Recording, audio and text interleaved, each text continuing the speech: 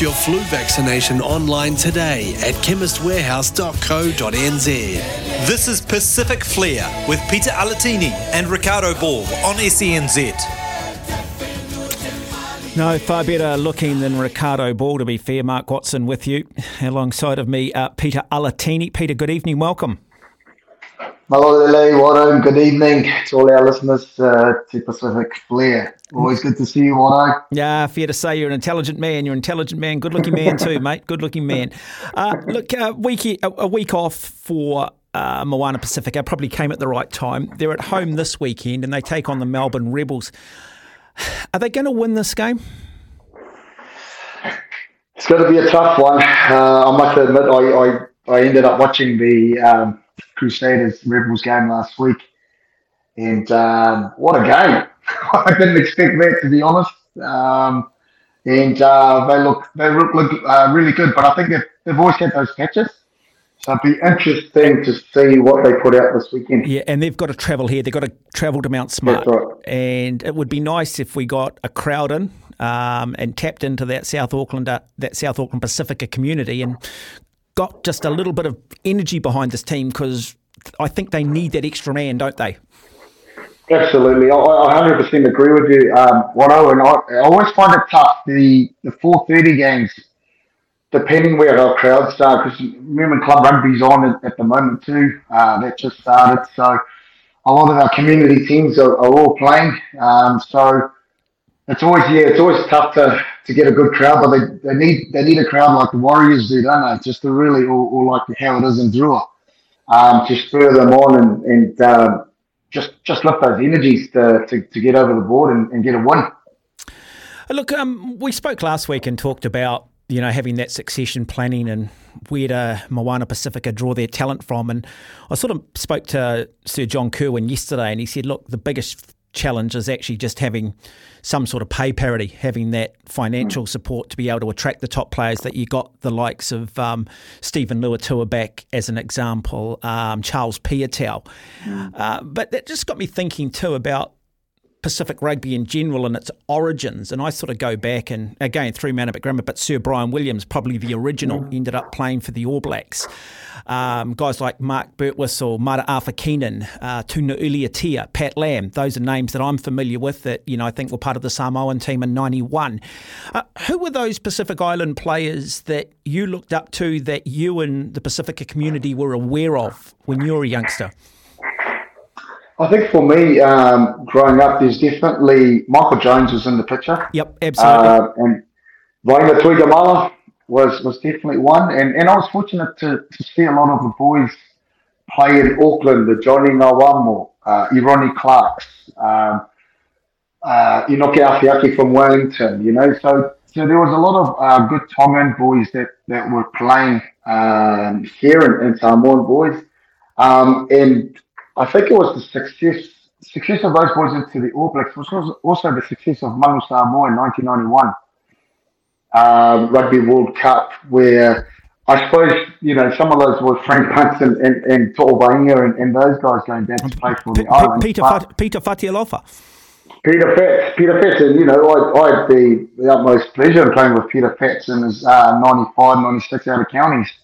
So these guys were huge, and a lot of them came through the system here, but I think when they went back to their homeland, there was a lot of intention to go and do well, and it's a bit different, I suppose. There was, with where we at with professional rugby, and I agree with, we spoke about it with JK. Where is that money that's going to come through to really take a ground to get some of these top players to be able to really build this team? Peter, I'm curious, because we've talked in the past where I think the Pacifica, when it comes to family, it's far wider than, say, European families where it's mum and dad and there might be some grandparents. The sense of community around family is far greater amongst the Pacific Islands. What was it like for you growing up? Did you just have mum and dad in the background? Did you have the grandparents? I mean, was rugby the only option for you as a youngster? I'm just trying to sort of get some understanding of the Pacifica way of life and its connection with rugby. Yeah, I was no different. What I was one of seven, so we already had a big family. But then on top of that, We had my aunties and my uncles at home in our place in Mutara. So we would have probably had around 14 to 16 people at the house at one stage. My dad ended up building a garage at the back for the boys and keeping in the cultural values around boys and girls all split in different places. So what we call Dauhi Bar. And then so growing up in big families, yes, there's always a responsibility to the collective as a family, rather than just to myself or my, to an individual as such. And what about? I mean, you've got your coach on the field, but is there a bit of coaching by committee back at home? I mean, Dad can sit there and go, "Hey, look, son, you dropped that pass today," and joke. But did it go beyond that? Did you sort of? Sometimes, I mean, there's such a respect, particularly between grandparents and Pacific Island families and your elders. Was that ever a barrier at times that you felt may have got in the way, or that you had to be very diplomatic in the way you dealt with it? I was very fortunate right at home because Dad was a legend in himself back in Tonga. So we earned the respect of Dad giving us his wisdom as such and the way we played. And he was spot on most of the time, even though we didn't like it. So we were fortunate in the fact that the advice we were given was through Dad. Dad knew what he was talking about. But there was no shortage of the other uncles and other ones, other family members having their 2 cents worth as such. But there is that in some families. But for mine, Dad was my mentor. So as I was growing up, whatever advice that he'd given to me, I pretty much stayed true to that through and through. I mean, you grew up here in South Auckland, as you mentioned, and like a lot of young kids, first and foremost, you do want to be an All Black. It's the pinnacle.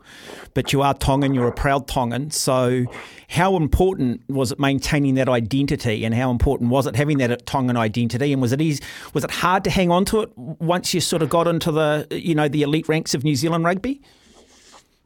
Yes, it was. I'm going to be, the truth was playing and coming up the system, understanding that route and pathway.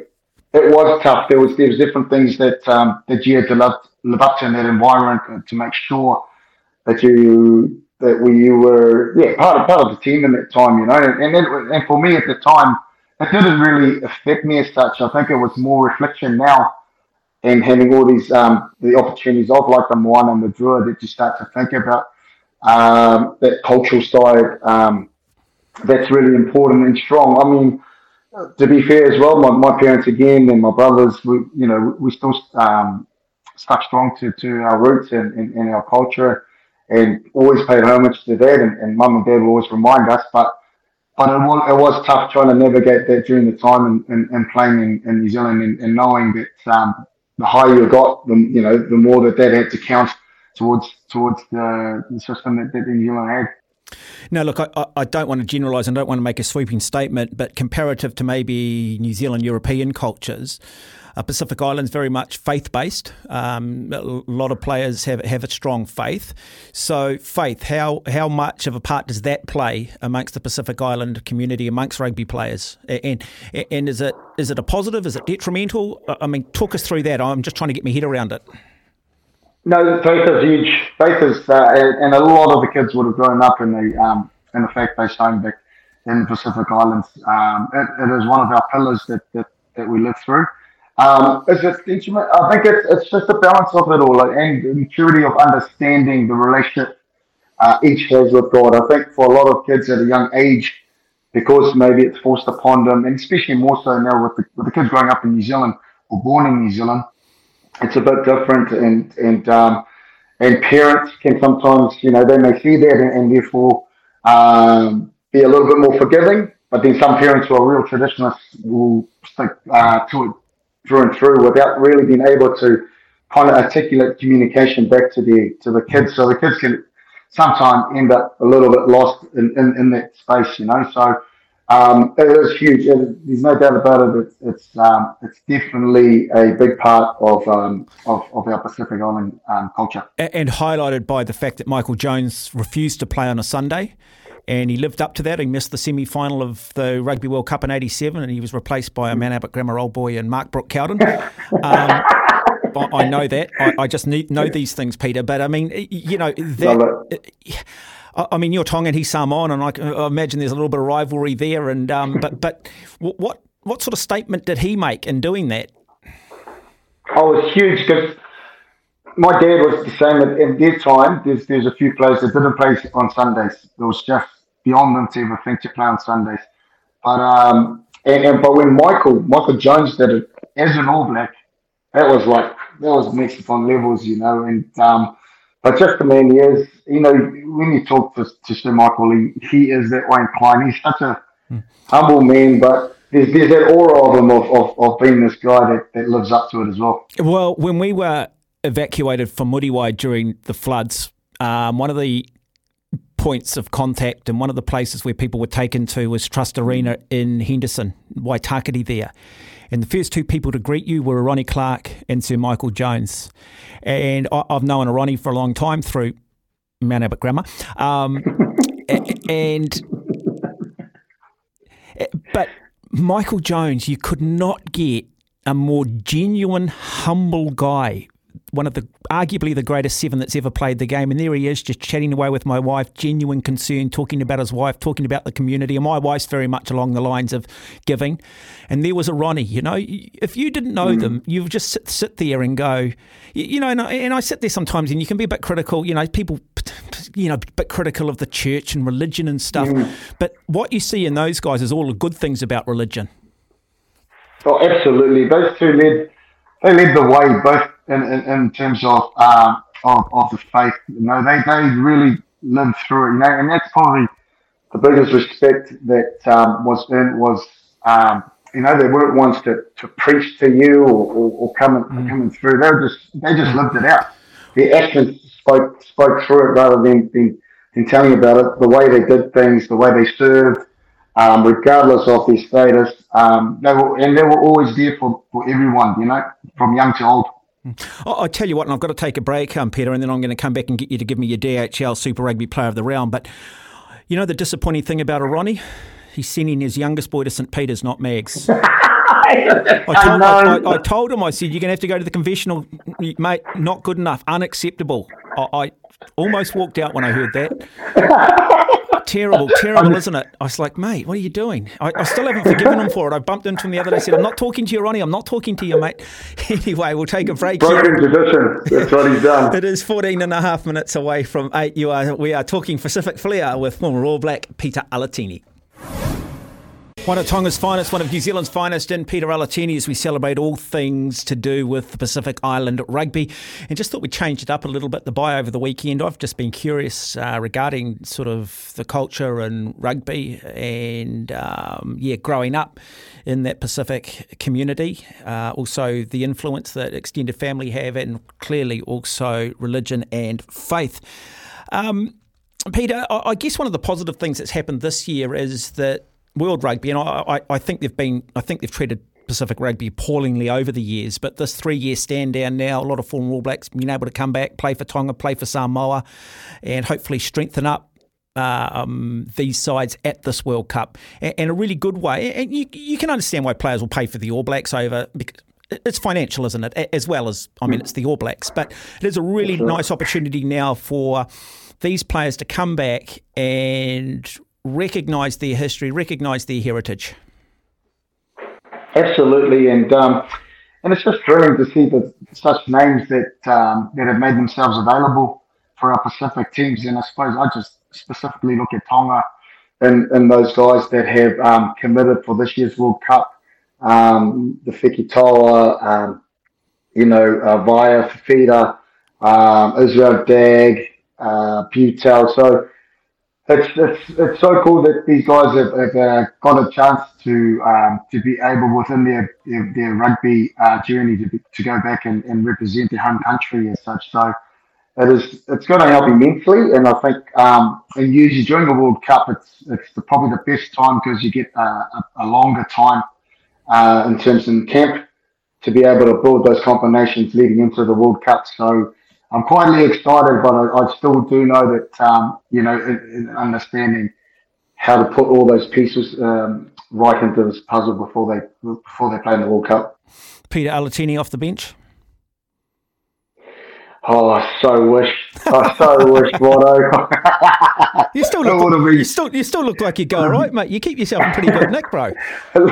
Looks are deceiving nowadays, my mate. So I'd rather just look good and stay outside and injury free. Okay, now I just want to acknowledge the Chemist Warehouse. Chemist Warehouse, the real house of fragrances. Also DHL, the DHL Super Rugby Pacifica is underway. Catch the action live on Sky Sport and get tickets at superrugby.co.nz. Now, normally I'd ask you your DHL Pacifica Player of the Week, but of course they had the bye. So I'm going to ask you, Peter, from what you did see over the weekend, who is your DHL Player of Super Rugby across all teams? Oh, for me this week, I watched, like I said, the Rebels and Crusaders game was awesome. But before that was the Drua and the Chiefs game, and I'm pretty impressed with this Chiefs side. They're actually playing a really cool brand of footy, and especially in that first half in the wet, some of the skill execution by the team was just outstanding. I'm really impressed with this Cortez Retima. I thought he was really good and strong. Yep. Halfback, but I'm going to go with Simpani Finau. I thought he was outstanding at 6, and he's been pretty consistent in the last few weeks, and he's pretty impressive in both attack and defence in that game. So that's my DHL super player. When we talk Pacifica Flair, it's easy to forget the Fijians, but they are part of the Pacific. How tough is it going to be for the Blues this weekend in Fiji? How important is it that the Blues score early and get up quickly? Because they do not want to be trailing early on in this game.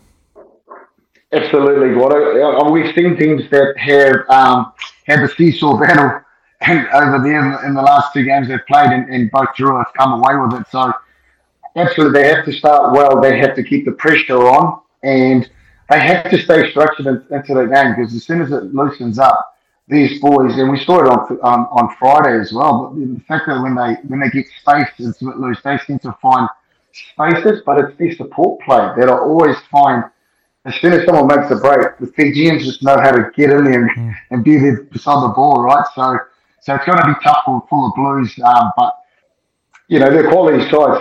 So if they kind of stick to their structures, it'll be a tough one. But Jura will be all fired up, because this is kind of games that they pick up. It could change the whole makeup in the table. Yeah, because it was interesting with the draw against the Brumbies. There were actually points where they just put phase after phase actually up through the forwards. We tend to stereotype, okay, they're just going to go wide and they're going to run from anywhere. But we are starting to see a lot more structure in the way the Fijians are playing, earning the right to go wide, using that rugby cliche.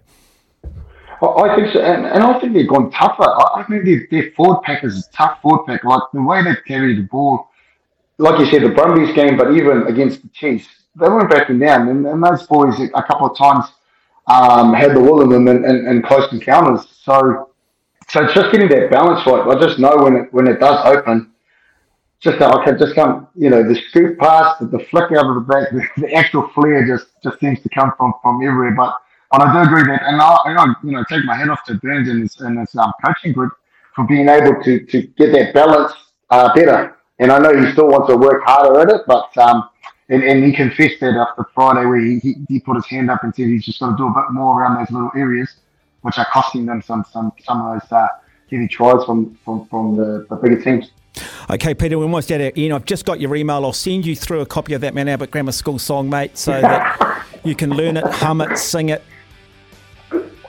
I'll pass on my disappointments to Ronnie when I see him next at the gym. Tell him, mate. I'll tell him that I've spoken to you. He's a turncoat, mate. You're not happy at all. No, at least you sent him to St. Peter's, not King's.